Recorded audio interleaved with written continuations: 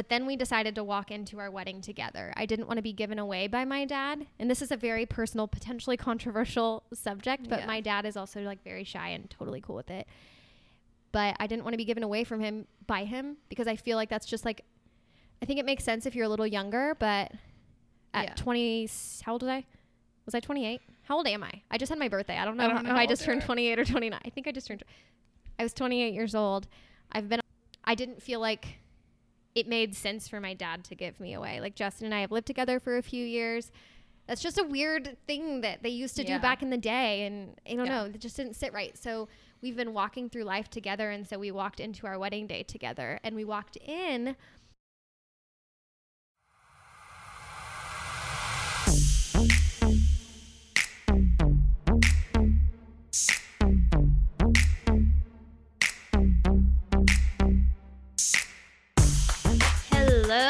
Side Boob Squad, it is season 2. I know that last week I released the first episode of the season and it was a little bit different, a little bit out of the ordinary. I didn't do any sort of an intro. I was out of town. I was in Florida and honestly, I just was too lazy to do the intro, if I'm going to be honest. But this week is back to normal. Going to start out with catching you up on what's been going on in my life and doing high key, low key. For anybody that is new here, high key, low key is where I share some highs and lows going on in my life. So I will get to that in a little bit. Today's guest is Ashley Aiken, formerly known as Ashley Burbank. She is the co-owner of K&B, which is a local photography business here in Wichita. Ashley and Ashley, they are just really awesome businesswomen. They know exactly what they're doing. They've had years and years of experience. So it's not even just useful for people that are doing photography, just in general. And Ashley Aiken, she just got married and had one of the most intentional weddings that I have ever heard of. She just did things out of the box, things that were important to her and Justin. And she talks about the Enneagram a little bit. If you don't know what the Enneagram is, Google it or just hang on a little bit and she'll talk about it. So yeah, you have that to look forward to. So since the last time I was on, I mean, it's been like a month, so a ton has happened. I couldn't even tell you, but first and foremost, I guess the thing that sticks out for me is that I got my real estate license. So I am so excited about this. I have been wanting to cut back on weddings and I have other sources of income, but I am just always looking for more. So I think that real estate is going to be a great place for me because I'm obsessed with looking at Zillow. I'm obsessed with like interior design, homes, renovations, all the things. And I just think it's going to be so fun. So that has probably been the biggest thing. I've been on a few trips. You've heard about those for the most part. This Friday, I will release a road trip episode that Kendall and I did when we went to Arkansas. I was going to do it last Friday and I didn't, but it's coming. Don't you worry. So moving on to high key, low key. High key, I am finally getting my office organized. It was painted last week and then I got back from Florida and yesterday I went through everything, got rid of stuff, decided what was important to keep, what wasn't. And then today I went and bought a bunch of stuff. I don't know what it is. Like, I truly don't like the color pink, but I like nude, like a nude pink. And I have just been like gravitating towards that so hard lately and I don't know what it is, but I have an accent wall that is like a nude pink. And then I've got a little area for my essential oils, which I am diving into as well. I've used oils in the past, but I've been one of those people that was super skeptical about spending tons of money on like the authentic ones, like $50 for an oil or I don't even know. I haven't even looked into it that much, but I was always buying the cheap ones. But I have been able to use some real ones and I can tell a huge difference between them. So went ahead and purchased a kit with Young Living. And I'm really trying to get into that, just overall health and wellness, using them to get zen as fuck, I guess. So I've got a little area where that's set up on a table along with some of my books. And then I have an L-shaped desk and I've got a laptop and I also have a iMac. I was going to get rid of my iMac because I wasn't really using it. But now that I'm like in here, I kind of think that I might want to use it for like my real estate stuff a little bit more, to have stuff pulled up. I don't know. I think I'm going to keep it for now. We'll see. And then I have a bunch of stuff I need to hang on the walls. It's very Aztec-y, travel-ish. One of the things is actually a canvas that I got from South Africa when I was over there. Dustin's dad stretched it for me and framed it, so it looks really cool. I got rid of the floral couch because it was too big to fit in here. I've got a little, I don't know what it is, for guests to sit on. I'll probably get another one in case I have two people on at once, but want to get some plants. Want to get some like floor pillows to sit in here to do like my meditating and stuff. And then also considering getting a coffee bar in here, even though I really don't like hot coffee, but I think I would drink it if it was up here. Because I'm lazy and I don't want to go downstairs. So I don't know. I'm throwing it out there. I need some more wall stuff, but overall, it's kind of coming together. So I feel good about that. I had been like working on in one living room, moving to the dining room, going to the other living room, sitting on the bed. And it like, now that I'm like full force with real estate and back on with the podcast, I just truly needed my office to be together, so I have a place where all my stuff is. So feeling good about that. Low key, I went and ran these errands today, and I got home and there was a Sonic styrofoam cup like shredded all over the living room floor, aka Gus found a cup, and by the looks of it, it looked like he had eaten like half of the cup because there wasn't very many pieces. So I Googled it, which like, just don't Google stuff because it always tells you you're going to die. But so I Googled it and it was like poisonous to dogs, dangerous.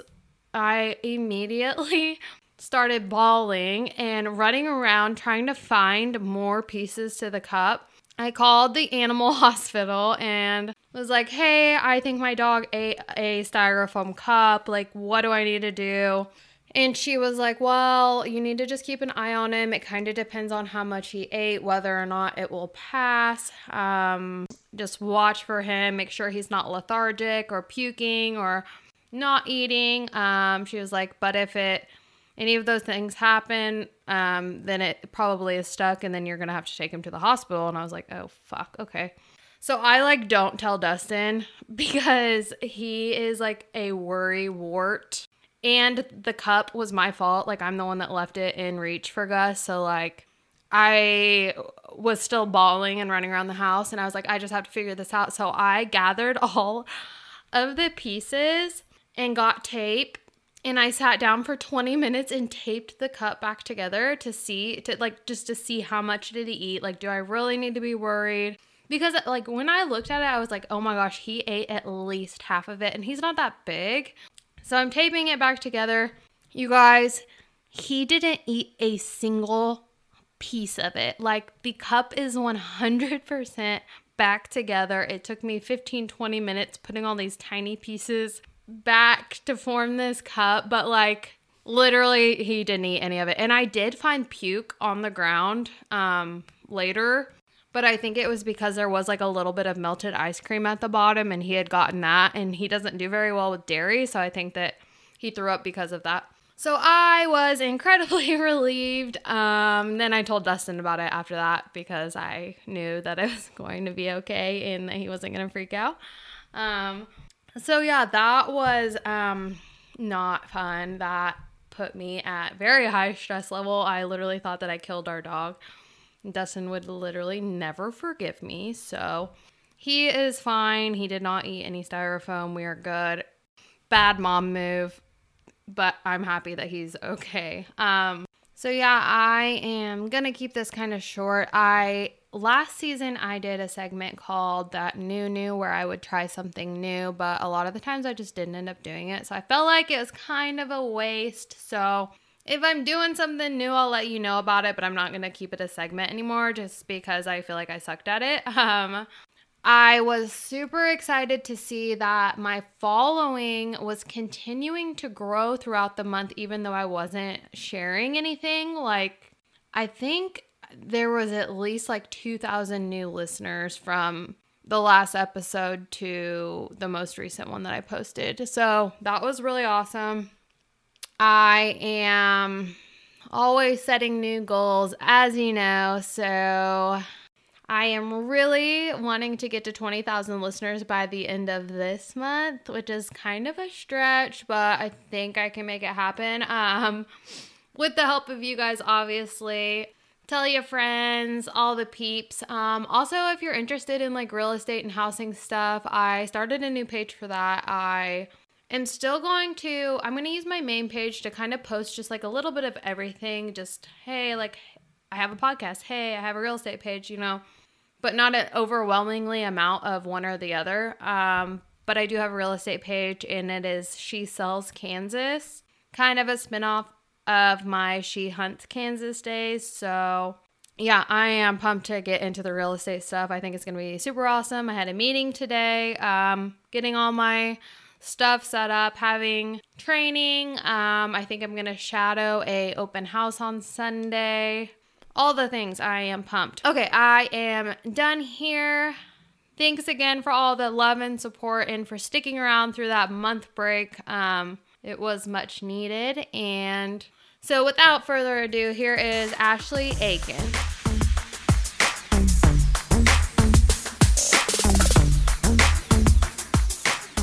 All right, guys, I am sitting down with Ashley Aiken. We are at my house, and I have been wanting to interview her for a long time, but I kind of honestly wanted to wait until I had more of a following because I wanted everybody to hear all the great stuff that she has to say. So how are you doing today? What's going on? I'm doing really good. I am finally, I feel like, reaching this really great groove. I started a new routine last week, and I kind of feel better than I've felt in years. So I'm actually really, really, really good. Good. Tell the people why you're at my house, because you have this one struggle in your life that I do not envy. Oh, it's the freaking worst. I moved this May, and it has been a royal nightmare because had I known we didn't have internet out in the boonies, I probably wouldn't have bought the house. But that's the thing is, we have absolutely zero internet. It is rural AF, and the struggle is real. And so I'm at Brittany's stealing and siphoning all of her internet today. Yes. Oh. So Ashley is the co-owner of K&B Photography. Is that right? Yeah. Is that what you call it? I mean, it's changed over the years, but yeah, K&B is like the umbrella, I suppose. Mm-hmm. And so people sometimes say photography, sometimes go back and revert back to 2014 and say K&B Studios. But I don't think I knew that. Photography helps because people know then what I do. But if you just say K&B, they okay, gotcha. They may not. Okay, so give us a little bit of your backstory, who you are, where you're from, where you went to school, what you went to school for, and kind of like how you got to here. All the not things. The whole, just like a short little thing, and then we'll kind of get into what you did before the wedding photography. Okay. Because like you said, it used to be studios, and now it's evolved. Yeah, lots of things. So, obviously, I'm Ashley Aiken. I'm a photographer, and I am from Houston originally, so I feel like that's where a lot of my friendliness came from, is just like there's like a huge melting pot of different kinds of people down in the South, and that's I think where that being able to like connect with anybody kind of stemmed from. But then I moved when I was like a preteen to Goddard, Kansas, and I went to lots of different colleges for 8 years of my life, never got a degree. And what all did you try to do? I started, my dream my entire life was to be an elementary school teacher. Oh. News to me, I don't like kids. Shocker. But when I was little, that was all I wanted to do. So my first 3 to 4 years in college was towards elementary education, and it was towards like the end of that degree that I realized I don't like kids. So then I pivoted that into that was when I decided I wanted to be a graphic designer, because I already kind of had gotten started in photography, and then graphic design would just work really well with it. But who knew art school is the most expensive thing you can possibly choose to do? Yeah, it doesn't actually make sense. Oh my gosh, it's so expensive. Like, you have to buy little teeny tubes of $10 paint that's literally like a milliliter. And anyways, I was too broke for art school. So then I transitioned. Again, I was doing photography at the time. So I was like, okay, well, I've already have this much under my belt, so let's not put it to waste, and let's go to school for business. And by that point, my photography business had taken off so much that I had no damn time for school anymore, like at all. So then I went to school for aesthetics, you know, like facials, all the things. And did that, became like valedictorian of my class, and then never got my license because photography took off too much. So yeah, that's where all of my student loans go to, and there's nothing to show for any of it. That's okay. I don't think you need it. I think you ended up where you're supposed to be regardless. So you told a funny, cool, cute story on Instagram the other day. Can you tell it again, just because I loved it? Yeah. So I had this epiphany / memory of when, and like, how my parents should have known that I was going to be an entrepreneur, because I, at a very, very young age, my most favorite thing that I ever did in the world, ever, was to go to the Houston Museum of Natural... No. I did love the Houston Museum of Natural Science, but the Houston Children's Museum. And that was because I wanted to like play grown up, and I would walk around the grocery store, and I would learn how to like be the cashier and like just basically be a responsible adult. That's all I ever wanted to do. Yeah. And so that's like really, really young me, like 5, 6, 7. Well then, so fast forward, and it's 5th grade, and it is basically the time that they're starting to just groom you for middle school and adulthood, and you get to do all these really big things in 5th grade. And so one of them is you got to work at McDonald's for a day. Okay. This is crazy to me. I got to work at McDonald's. I'm, again, what's 5th grade? 10 years old. I'm 10. I have a picture of me at the drive-through window because my mom took it as she's coming up, because I'm delivering McFlurries to people. And yeah, so I got to like learn basically, again, how to be responsible. And it was my favorite day ever. And that was kind of like a prereq to later on in the year, you got to go to this place called Exchange City. And it is essentially the coolest thing ever. If somebody could bring that back, that'd be great, because it was my best experience of 5th grade ever, best field trip ever. I'm jealous that I didn't get to do Oh my gosh, somebody, seriously, you should open one up here. Maybe I will. Oh my gosh. So it's a humongous tin building, I would say. I mean, I could be totally wrong on that. Again, the 5th grade brain, right? Yeah. Huge tin building that they transform the inside of it into basically like a bunch of storefronts, and they have like turf on the floor, and like there's banks, and there's a fountain, and like don't walk on the grass signs, and like all these things to make it like a quote unquote city for little 5th graders to play grown up. Yeah, exactly.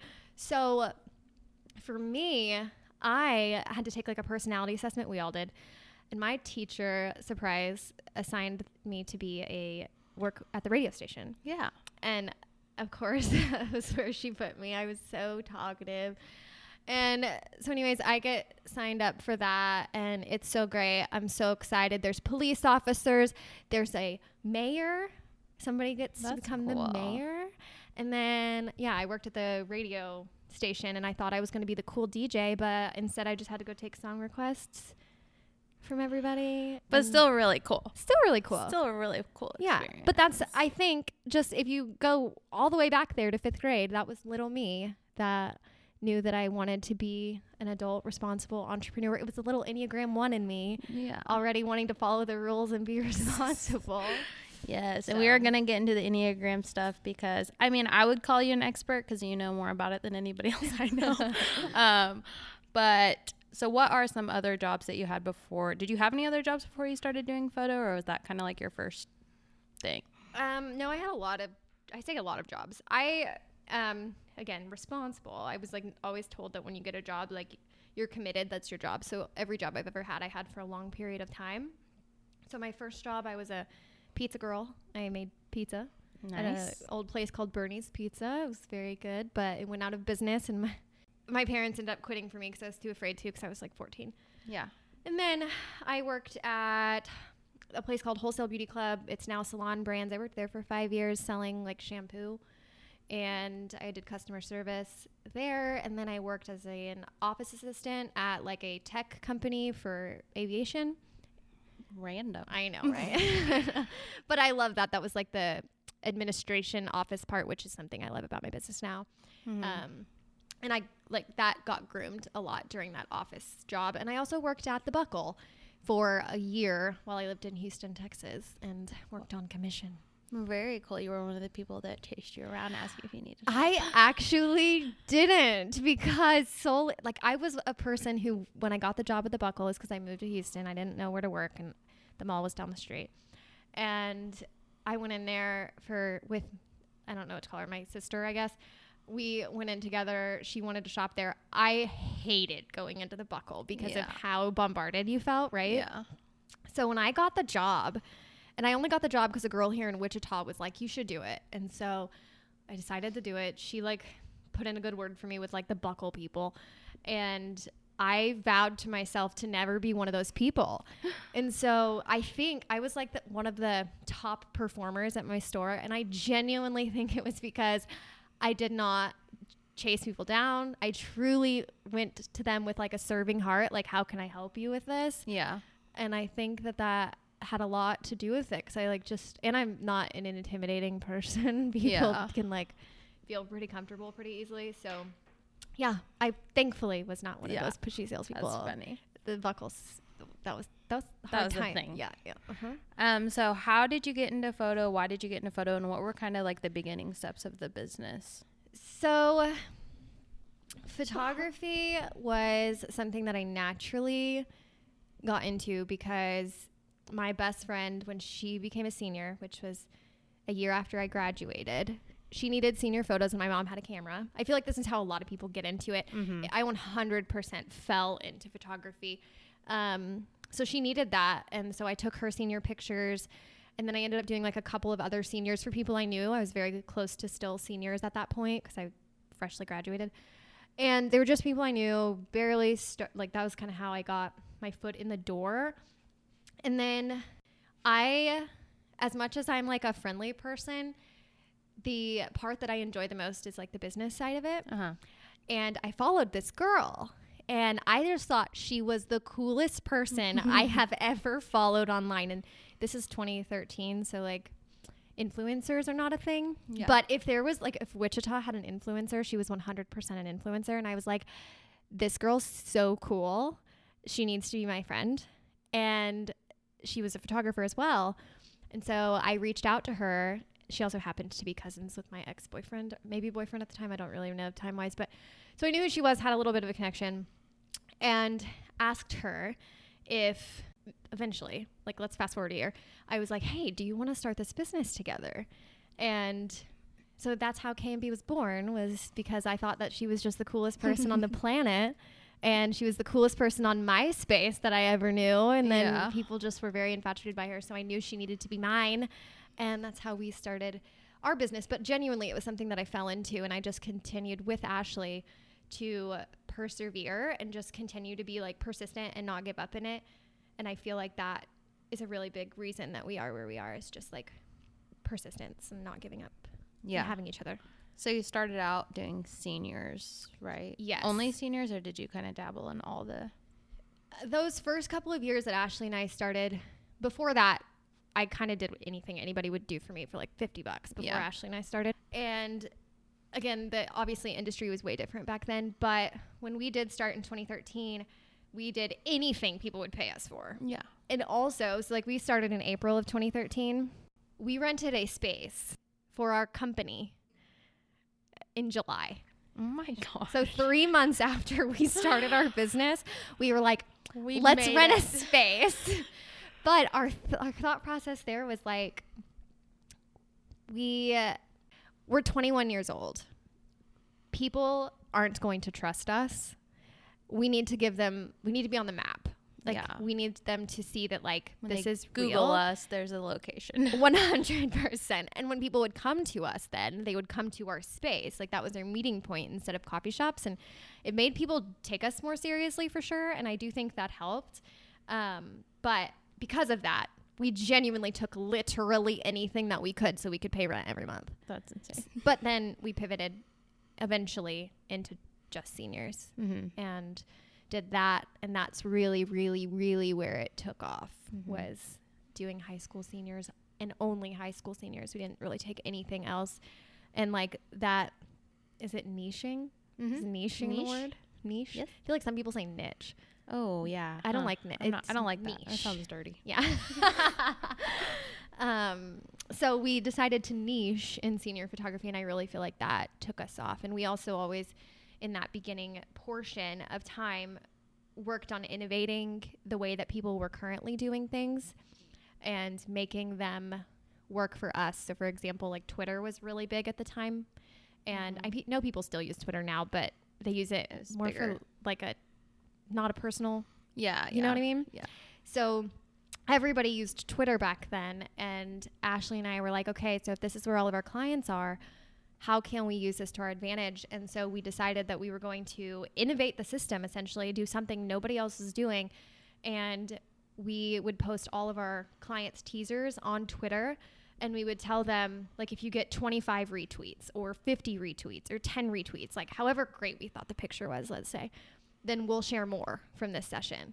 And so our seniors were retweeting it, and all of their friends were retweeting it, because at the time, everybody wanted to see the new pictures, and nobody else was doing that. And I 1000% attribute all of our current success to that beginning move. That's insane. I've never heard of that. I did not know that. That's wild. Yeah, legit. I mean, that's where we got a bunch of traction. And then because of that traction, it was a lot of word of mouth. Because of the word of mouth, it was a lot of good reputation. Yeah. And then, I mean, it's followed us even to here. And now, although it's none of that, we don't do any of that same thing, and like barely deal with any of those people anymore because they're older and married already.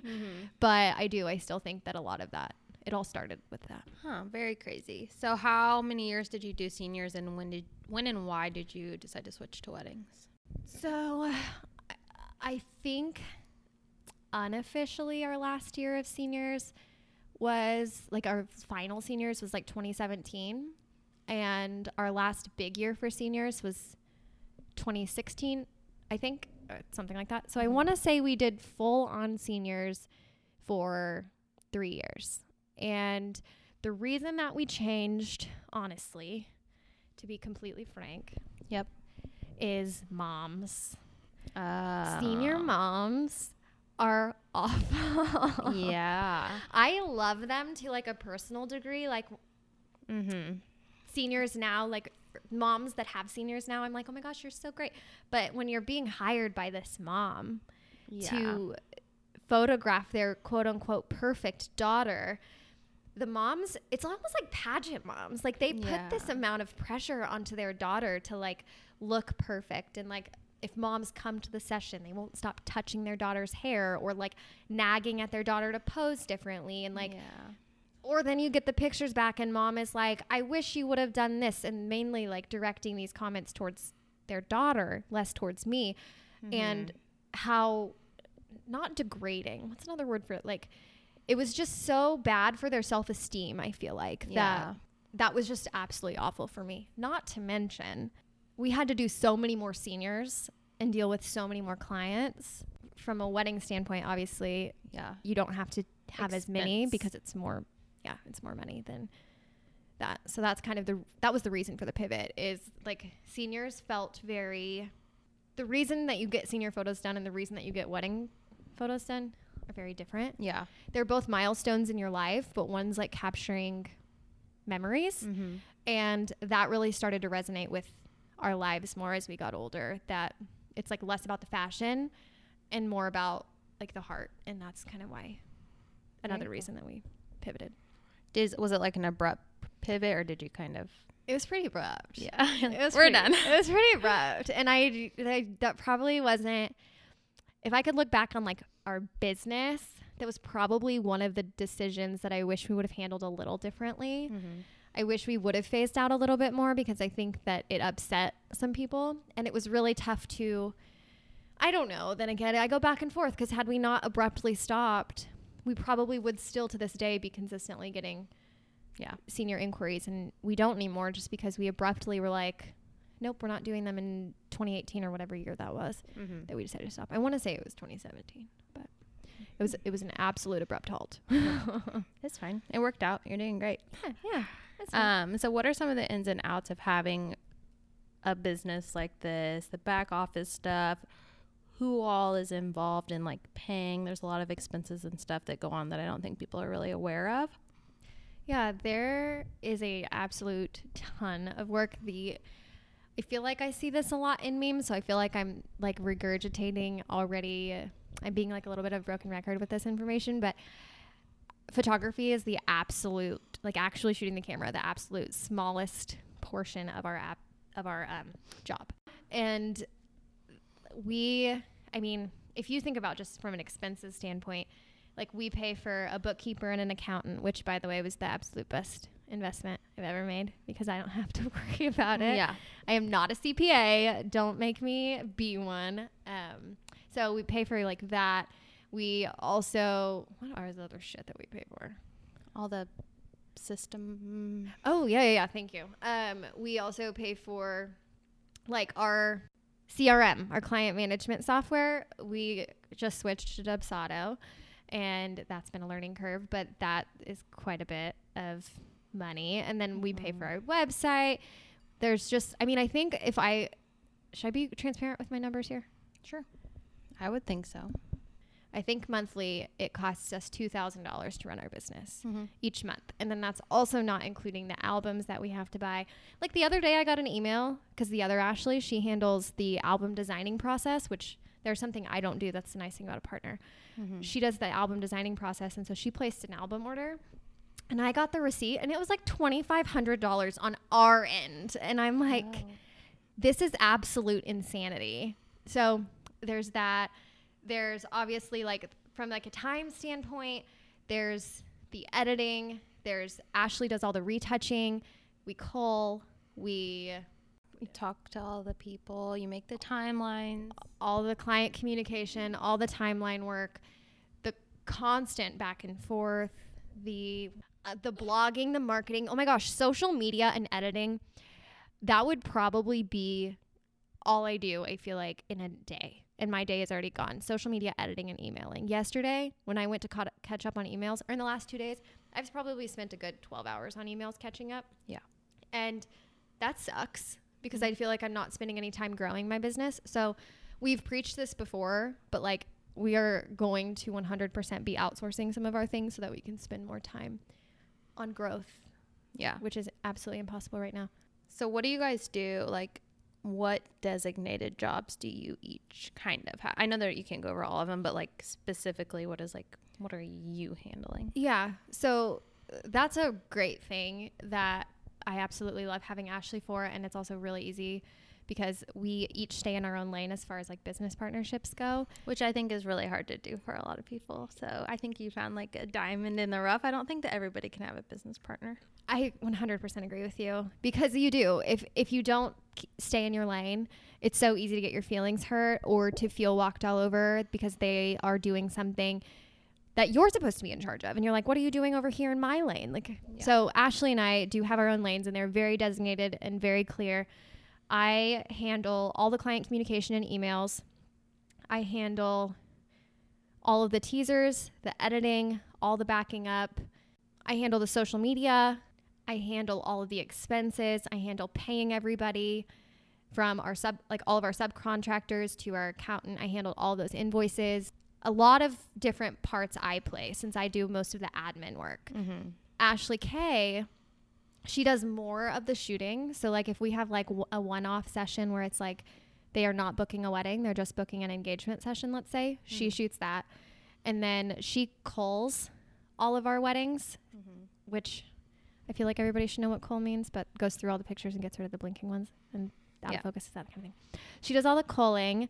She does all of the retouching, which is something that nobody I know does. We're the only people that offer that always. And so basically what that means is she's removing trash cans, she's removing dirty sticks on the ground, she's removing trash if there's trash, she's removing outlets, exit signs, anything that's going to be distracting from the images. She goes through literally every single image for every single gallery that we deliver and retouches all of them.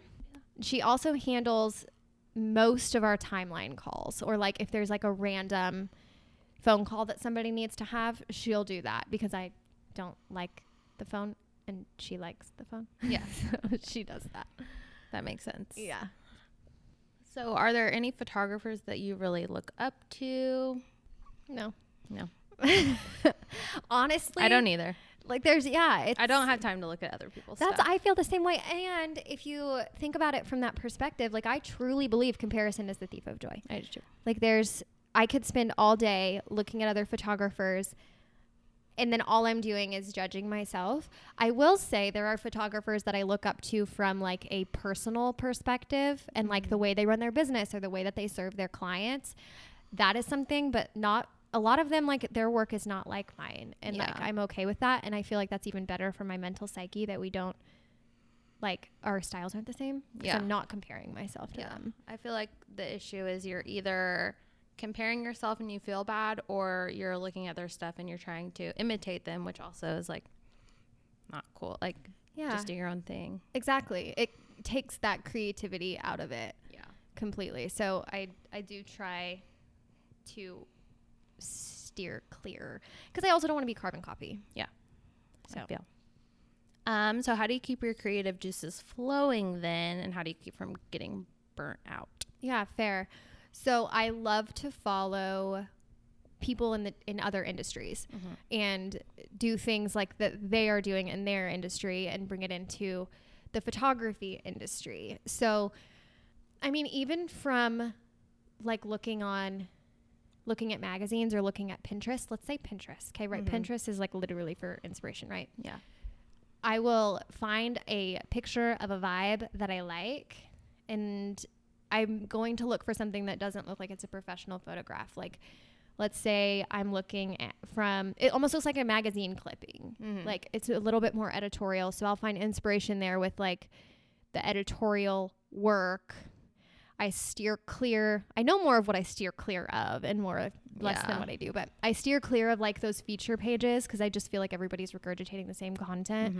And I get inspired by helping other people find their groove. So I like love looking at other people's businesses and problems, or even just having a conversation with them and being able to be like, dude, you should do this. That's like, why you love me so much, because I constantly am asking you questions. I literally was sending you a voice message the other day and I was like, oh my God, Brittany, you should totally do this. I think this would be so great for your business because this would fit this narrative and this would fit this little pocket that nobody is serving. Yeah. So I absolutely love to do that, and it drives me up. Like that's what fills my cup up. And then I also find inspiration in doing that with my own business and be like, how can I twist that to work it into mine? It's a lot more business ideas and less like actual photo. Although I just thought of something. Yeah. Have you ever heard of Mango Street? No. Okay. They're a photo company. I don't know where they're out of, somewhere up north. They have a YouTube channel and they also have an Instagram. It's like Mango Street. I want to say like that's literally all it is. And they do things so differently than what you see. Like they'll do these challenges on their YouTube channel where they will take they'll go get 5 items from the dollar store. Do you know what I'm talking about? I only know this because you told me about it. I did a long time ago. Yeah, like actually a couple years ago. Yeah. So they'll take like 5 items from the dollar store and then like try to use those items and create really dope photos. And so they'll use like craft paper and try to make a really cool photo with craft paper. So like one of the things is like they punch a hole in the craft paper, and that like creates this dimension. So I think the cool thing about that in those videos is it inspires you to try to think outside the box as well. Like, what other objects can I use, or what other dimension can I use? How can I incorporate more movement? And so they're really awesome. Yeah. For that. Very cool. So what are some struggles that you've overcome with your business, or some tough points that you have encountered along the way? I haven't encountered a lot of things from the business perspective, but when your personal life and your business are so deeply intertwined, if something is going wrong or something is being extra stressful in your personal life, that bleeds over into your business. So I feel like that's more where my struggles have came in. And like the last year and a half, probably the last year and a half, has just been really, really, really tough. I've just over the last like month kind of overcame this. I realized that I needed to start working on this in January of this year. And so there was like a year-long spell of me just being in a really big funk because of some personal things going on in my family.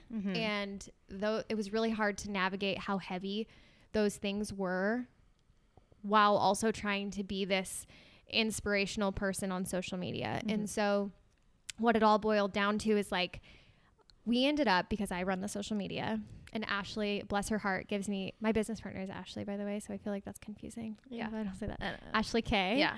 I feel like people would understand. But Ashley K is a blessing to me, and like gave me the grace to go through this time when I'm supposed to be in charge of social media. And I literally quit social media, like legitimately quit, to the point that people thought we were going out of business because we just didn't post. Yeah. But I was going through something so big and so complicating and all consuming that social media just seemed so not important. And I didn't realize necessarily what was going on with our business and why maybe we weren't getting the leads that we used to get, or why we were just in this spell, or even why was my delivery time longer? Why wasn't I responding as much? Or why wasn't I cleaning my house? Yeah. Like all of these things I didn't really realize until like, let's say 10 months into these personal things going down, that I was super depressed. I mean, I legit wasn't cleaning my house. Like you've been there when it was a disaster. Like I just didn't pick up vacuuming. Like I just couldn't. And it all stemmed from these really heavy personal decisions that my husband and I had to make and had to deal with and go through. And they were just very, very long periods of time that we couldn't focus. Consuming all your energy. 100%. It was completely draining. And so we didn't go, or I didn't post, obviously, for like, I don't know, 8 to 10 months. It was a really long time. And so we went through this really big dry spell. And the people who were forgiving, but at the same time, I feel like when you decide to do things like that, like let's say get off social media, as a photographer who books weddings a year out, I felt those repercussions much later. So while I was currently dealing with me not posting, and I'm like, it's fine. Like we still have weddings, we still have money, we still have this. What I wasn't thinking about at the time, which I knew, was that a year from then, I was going to be feeling the repercussions of not doing consistent bookings and consistent marketing on social media. And so that was a really just rough time, just going through something so personal when your business is so intertwined with it. But I'm over the hump. I mean, because then we bought a house. Yeah. And then COVID happened. Well, COVID happened. Then we bought a house and we got married. It's all intertwined in the same sphere. But I got to finally tie a bow and close that chapter last month. And all of my stressors legitimately are gone. And I feel like 2016 me again. It's so weird. That's awesome. Everybody has to go through times like that, though. And you don't realize how much your personal life can affect your business on that level. Absolutely. Because you think they're separate. Because they are. Yeah. But they're not when you're part of both of them. Especially when you're the one wearing all the hats. Yeah. Because if one part of it goes down, like the whole part of it goes down. So you have to like recognize that you can't let yourself go, because not only are you letting yourself go, but you'll let your business go, because like if you're going through depression and you're not working on it, or not recognizing it, like there's a domino effect happening that you don't realize. Yeah. So pivoting here, where do you see the business going next? What are you guys working on? I got permission to talk about this. Okay. I did. Ashley Kay was like, thank you so much for asking. So with COVID, Yeah. we in the wedding world have like, it feels like collapsed, right? Yeah. I mean, you feel it. Yeah. It's terrible. It's awful. There's this layer of stress that we're all dealing with. I don't want to be here. No. And I mean, I just really strongly believe that the wedding industry is going to forever be changed because we can't trust that something like this won't happen again. And we also don't know when this is going to go away, right? So with that being said, it's like we, as we talked about earlier, put all of our eggs in this wedding basket. And now it's like, okay, thankfully most of our clients are postponing, and so it's not affecting our income drastically. But then people are afraid to book. And then when they book, are they going to keep booking the 8 to 10 hour days? Or are our weddings going to shift into being these like really tiny little intimate things like back in the 90s whenever people got together for like 4 hours in the backyard on a Thursday? Like, Yeah. what's it going to be? You know? Don't know. We have no idea. And because of that, if it's 4 hours in the backyard on a Thursday, you don't have the competition for Saturdays, right? Because when you have the competition and demand for a Saturday, that's why you're charging as much. Yeah. So if you lose that demand, because now there's 7 days of a week when you can do it, which again, I don't know if this is going to happen, but whatever. They did this back in the 90s. It could happen. So let's say that that's kind of the route things go. You can't charge as much. And maybe people, like, although they're going to value it, something that we pride ourselves in is being able to tackle every single part of the wedding day and tackle every single part of the wedding day well. Like, no light scares me. Everything is going to look pretty. Like, and that's from just doing this for 7 years. Like, so, but I feel like people aren't going to value that as much as they have valued it in the past because it's a short period of time. You might be doing it all during golden hour, and anybody can take a good picture of golden hour. Yeah. That being said, we've decided to pivot a little bit. We're still going to do weddings, but we are going to be transitioning and hopefully providing the value that we see in branding services. Yes. And I'm so excited about it. This really ties in with you wanting to help the people add the things that they need for their businesses.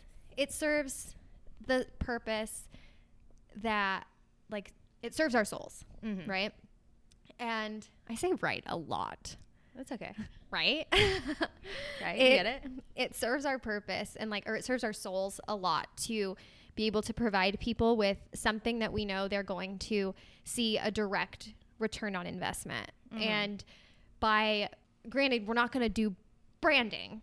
We're not graphic designers. Yeah, no. But we're going to provide an up-leveled branding photography experience that I know our market is not providing. And really not a lot of people are providing it to the extent that we're wanting to. We want to be able to provide a service that is going to instantly level up somebody's business and not just by pretty pictures. Right. So Ashley Kay is going to do the photography part of it. Because again, that's Ashley's heart. I can't really speak a lot for her, but Ashley loves photography and that person-to-person interaction. She wants to be outside. She wants to be in the sunlight. I'm a hermit. I want to be inside on the computer, #admin. And so she's going to do these shoots and I want to do the back end part for these people and the photos that Ashley's taking. I want to be able to help them implement them in their business to be able to level up and see that return on investment and give them work on their put it on their website, implement it into their social media, do website maintenance. Because when I've polled our audience and I'm like, what is one thing as a photographer you put off? Literally, I am not kidding you. Every single person besides one said updating my website. Everyone puts it off. Everyone knows how to do it. Yeah. But nobody puts the time into it. Or a lot of people are like, I can't figure out how to get my website to look better. It looks like a run-of-the-mill website. And I want to be able to make those tweaks to them and basically get people on these packages, let's say. We don't have it all worked out. Yeah. But on these packages to where they're on a rotating cycle to get their branding elements done, or if they're a company that sells products, get their products photographed and like rotated through, and work on like a quarterly or a semi-annual basis. And then also do the same thing with the website maintenance. Yeah. Be able to maintain and update their website as they need it done by them just hitting a simple email that's like, hey, tackle this for me for this time period. I haven't done it yet. Yeah. I know you don't have it all figured out yet, but are you going to be doing the like brainstorming for this shoot and helping people figure out like what the fuck the brand is? Like, who are you? What do you actually need? What's going to benefit you the most? I don't know necessarily like outfits, but like helping people not look stupid. Wholeheartedly, yes. Yeah. And that's something I think a lot of people don't do. And I think that it goes with like our serving hearts and like our goal in this is to be able to provide this from like full scale. So it works. It's not just a pretty picture. Yeah. And so we do plan, as we don't have it all figured out, but we do plan to be able to do a strategy call, send questionnaire, really help questionnaire first, like dive deep into it, then do a strategy call, give them our brainstorming ideas. Because let's say you come to me and you're like, I don't know what my brand is, right? So many people don't know what the heck their brand is. We don't know.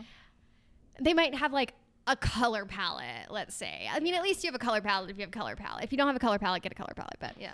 let's say they have a color palette and they don't know anything else.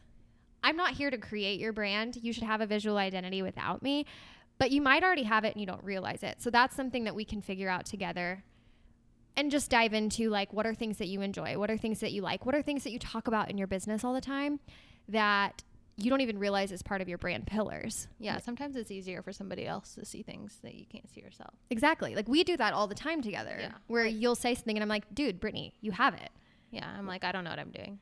And I'm like, yes, you do. You literally talk about it all the time. Like, so one of your brand pillars that's like kind of part of your brand, like one of ours is health, as I came over with Taco Bell. But one of ours is health, and we both really prioritize health. And with that, and being like sustainable and ethical. And so because of that, one of our brand pillars is sustainability, ethically sourced anything. And so we thrift, like we try not to buy new, and that's one of our brand pillars. So as far as our visual identity goes, we should be wearing and rocking in our brand shoot like thrifted vintage clothes. And so that's something that, let's say I didn't know that, you could be like, dude, Ashley, both you and Ashley thrift. Yeah. Like this is so easy for you. So yes, we'll strategize, we'll help you figure out what that looks like for you and come up with really dope ideas, scout the locations for you. We basically will take all of that from you, collab on a Pinterest board. You're going to be pinning things that you love to it. I'm going to be pinning things that I love. And then we'll meet on the phone really quick one more time, make sure we've got the plan going, and then come up with our, 3 to 5 looks over 1 to 2 days and like really dope locations and make it happen. Yeah. Very cool. I'm very excited. You better be. I need this in my life. So why do you think it's so important for people to invest in their brand? I mean, you'll see your return on investment tenfold immediately. Like, so from a branding perspective of somebody who can create a brand for you, which is not me, and, do your colors, your logo, like your brand identity, there is something to somebody being able to see the color blush and they're instantly going to attribute that to Brittany Ferris. I'm lying. That's not your color. I'm just looking at a blush face. Yeah. And because you wear blush, you type your words in blush, like that is your color. So if I see this vase right here that's in front of me at the store and I'm like, oh, I don't know what to get Brittany because I want to thank her so much for having me on her podcast. And then I see that blush face. I'm like, oh my gosh, this screams Brittany. Yeah. Right. So you're getting people to think about you because you have that visual identity that's so recognizable. And again, that's just from a color perspective. Let's say it's a freaking Frenchie. Like I see a Frenchie and then I'm going to send a picture on Instagram to Brittany because I see this little Frenchie and I'm thinking about her. So your goal with your brand, if it's a good brand and you're bleeding your brand, wearing your brand, talking about the things that make your brand yours all the time, the people who follow you and your audience, A, get addicted to you in the best way, and B, always are triggered to think about you. And so the more they think about you, the more that they will potentially hire you or talk about you to the people that they're around. And your branding photos show a lot more of who you are as a person as opposed to like a logo. Absolutely. I don't know what anybody's logo looks like. No. Sorry. No. Don't know. They're cool to have, but like photos are way more important. Photos are way more important because they're also going to show your personality. People want to, your brand is more than your colors. Your brand is more than your logo. Yeah. Your brand is you anymore in the social media space. If there is no human factor to your brand, you're not going to do nearly as well or be as like addicting, let's say, and intoxicating as someone whose brand is humanized. And so by humanizing your brand, putting your face on your stories, putting your face in your feed, putting your face on your About Me page, adding an About Me page. People don't have About Me pages. Like, who are you? If you don't have an About Me page, I'm not hiring you. No. I don't know who you are. You're not real. No. Same thing on like just random little tidbit for anybody at all, period.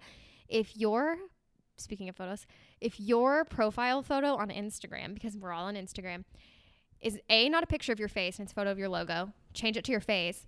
And B, if you're not looking at the camera, facing the camera, you are not humanizing your brand. Like, you could have that really cute photo of you in the hat with your profile, but like nobody's going to connect to you in that image. And that's like your first impression.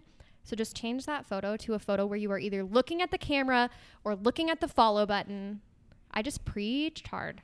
That's good. I think it's great advice. I definitely agree with that. That was one of the reasons when I rebranded the podcast, I was in the pictures and didn't let people talk me into getting a little caricature drawing. Because everybody thought I should do that. And I was like, no. I want people to know who I am. Yeah, those caricature drawings are really happening right now. They're all over the podcast game. I mean, no offense if you have that. I mean, they're cute. I wish I knew what you looked like. Right. I just do. What are your eyeballs? Yeah. Who are you? When you go look at anybody in person or even in a picture, what do you look for first? Yeah. Eyeballs. Your eyes. Yes. Okay. We're going to pivot one more time. Okay, something else that you're really into is the Enneagram. Can you talk about what that is, what yours is? It's fascinating. It's a lot. You don't have to go that into depth because it's a lot, but... Oh my God, it's so a lot. We could do an entire thing on this. I know. We'll do it quick. Maybe we'll have you on later to talk about it more. Oh, the Enneagram. This is literally my favorite topic in the entire world. It's so bad. Did you see me posting on Facebook about it this week? No, I'm not really. You don't really get on Facebook. I did it because I needed somebody to hear how to grow themselves, but I didn't want to tell them that they needed to grow themselves. I did it in a very, very, very nice way. I just shared more on personal development, essentially, and just fingers crossed they read it. Yeah.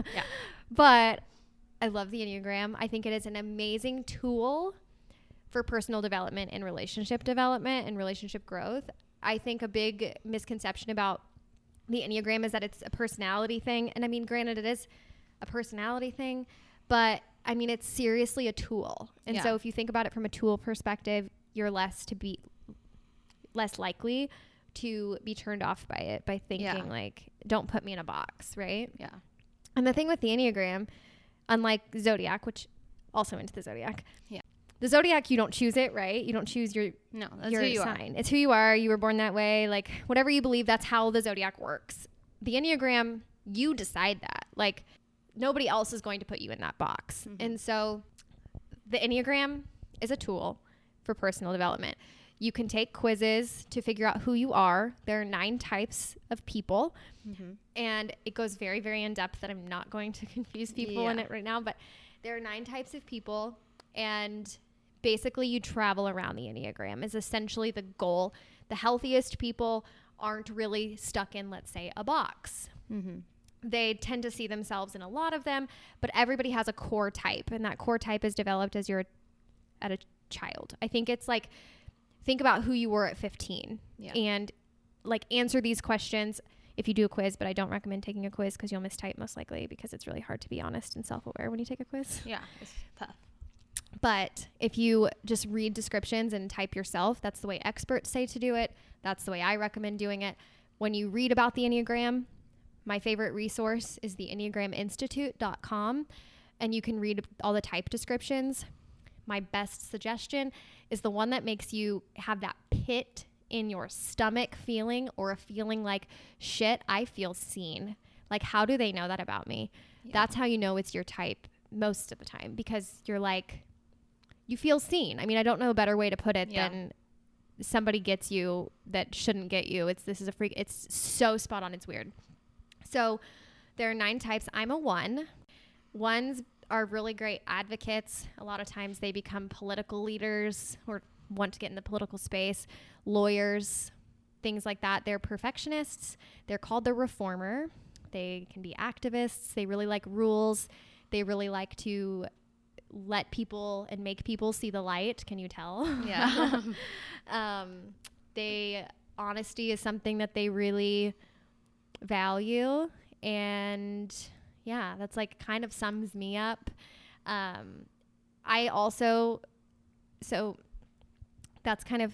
who I am. But there's also something called wings. Mm-hmm. Because again, you can't be in a box, but the 2 numbers that surround your number, a 1 would be a 2, and then like back up to a 9 because there's no number before 1. You also kind of share traits with those. I see myself in a 2. I also see myself in a 9. 9s are very passive people. They're great listeners. They're peacemakers. And then 2s are very helpful people. They're called the helper. They just like serve. They're people pleasers. They have a hard time saying no. So anyways, I see myself in both of those avenues. And then there's so much. Like the 3 is the achiever. They're very success driven. I don't know much about, I don't know many 4s, but one of my friends is a 4. I know that they're very like deep thinkers and like more on the emotional side and in touch with their feelings. Yeah.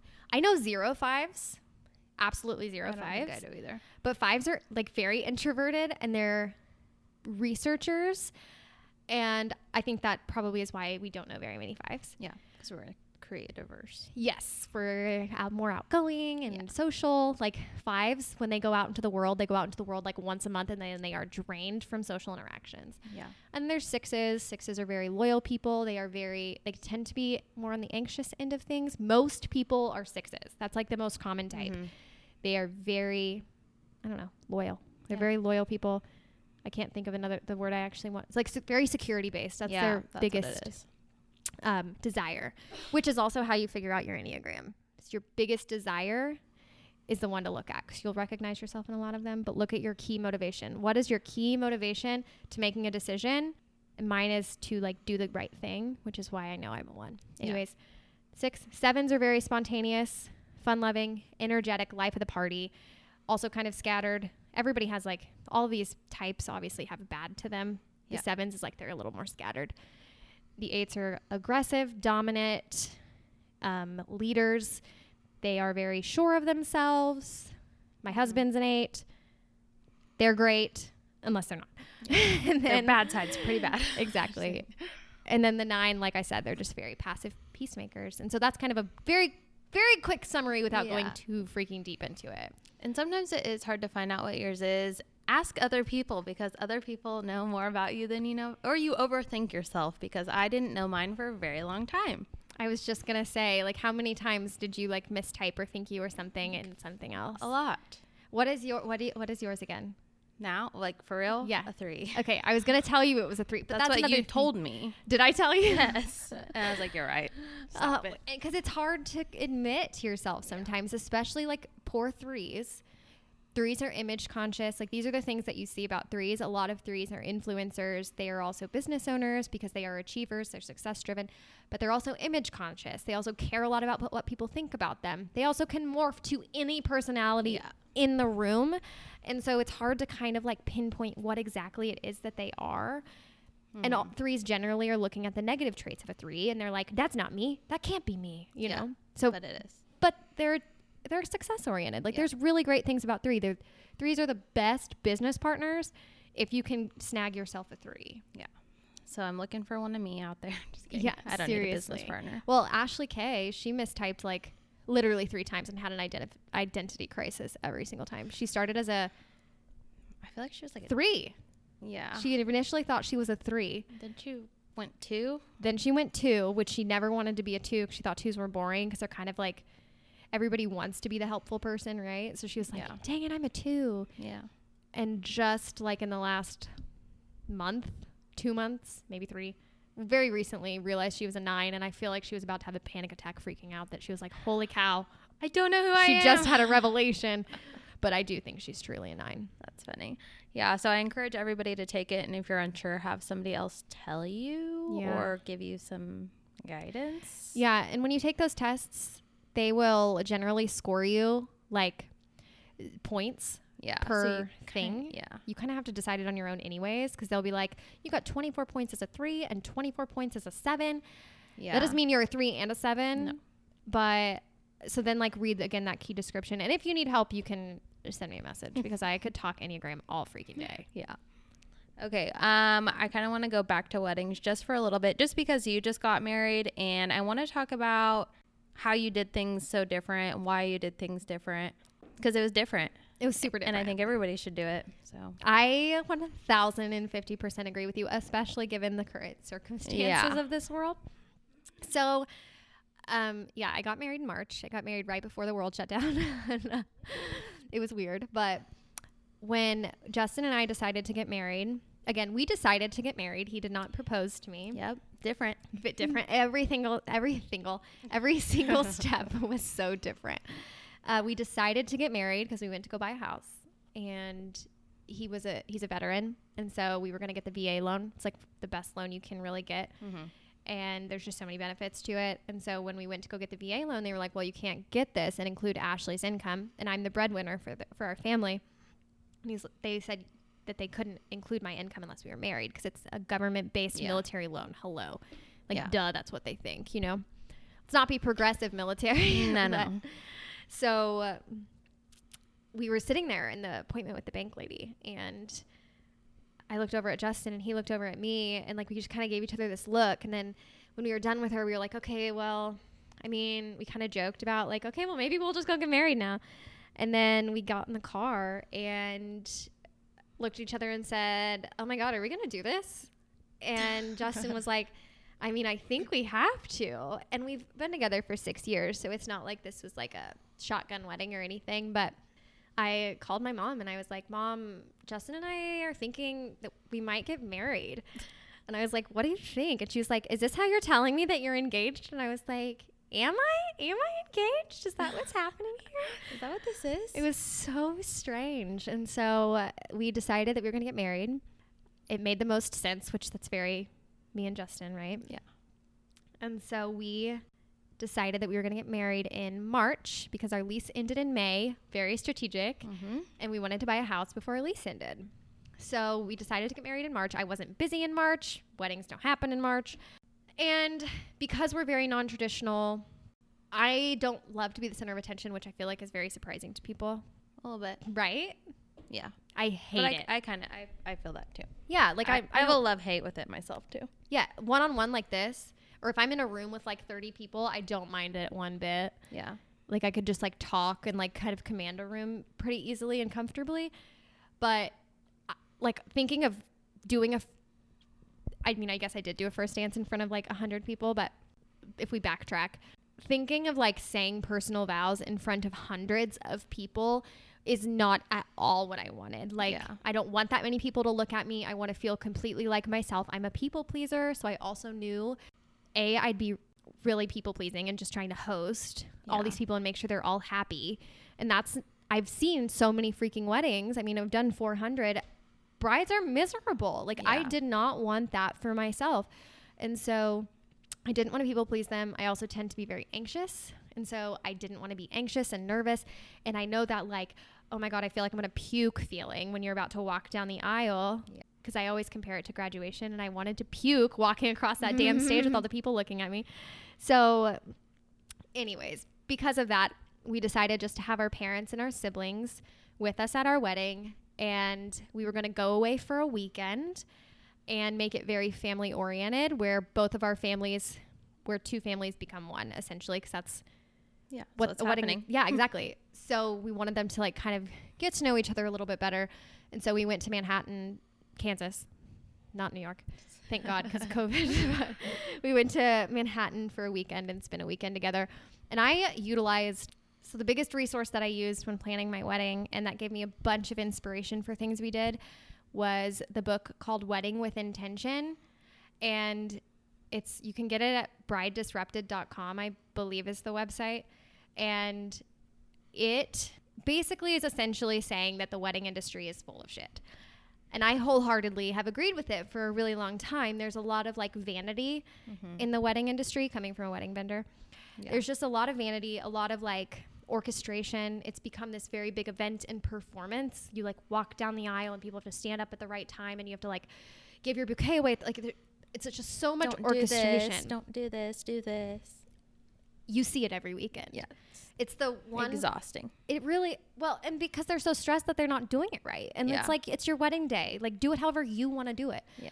So I very much have felt this way for a long time. So when it was time for my wedding, I'm like, girl, you are going to practice what you preach. And so I ordered this book, Wedding with Intention, and it is essentially a guidebook / handbook / prompts for all these random ideas for you to dig within yourself to create a wedding that has a lot of intentionality behind it.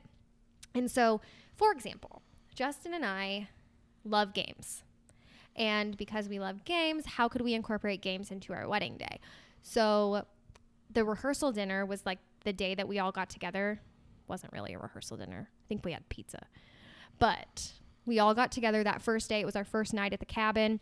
And we played a tournament of cornhole. And the two people who won, or the team that won, those were the people who were going to sign our marriage license. Oh, wow. So that's literally how we decided that. And then we did that and all got wasted, and it was lots of fun. Then we karaoke'd because, like, again, games fun. That's just like something we're very into. We also like love musicals, both of us. And so like karaoke, super fun. And then the wedding day, we spent the morning together. And that was because I've always believed, like, I don't want to spend my entire wedding day away from my groom because like we're getting married today. Why am I going to hide from you all day? So we got ready together, had breakfast together, and then we went and did our first look when we finally saw each other, because we did separate while I got dressed. And then I went up to see him, and that was great. Loved it. But then we decided to walk into our wedding together. I didn't want to be given away by my dad. And this is a very personal, potentially controversial subject, but my dad is also like very shy and totally cool with it.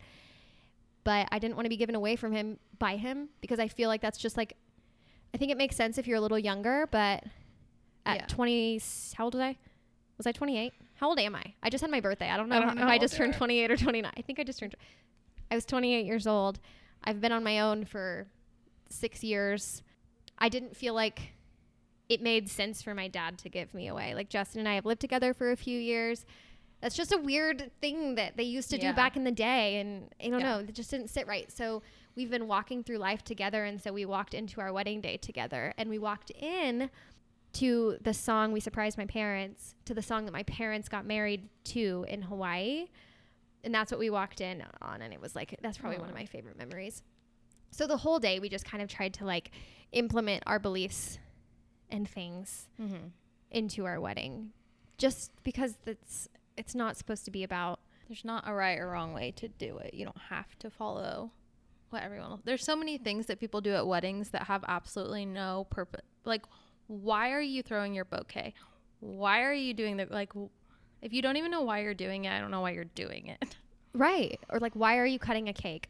Yeah. If you're cutting a cake because your parents and grandparents both cut a cake and you loved that photo growing up, cool. More freaking power to you, sister. Yeah, but think about it.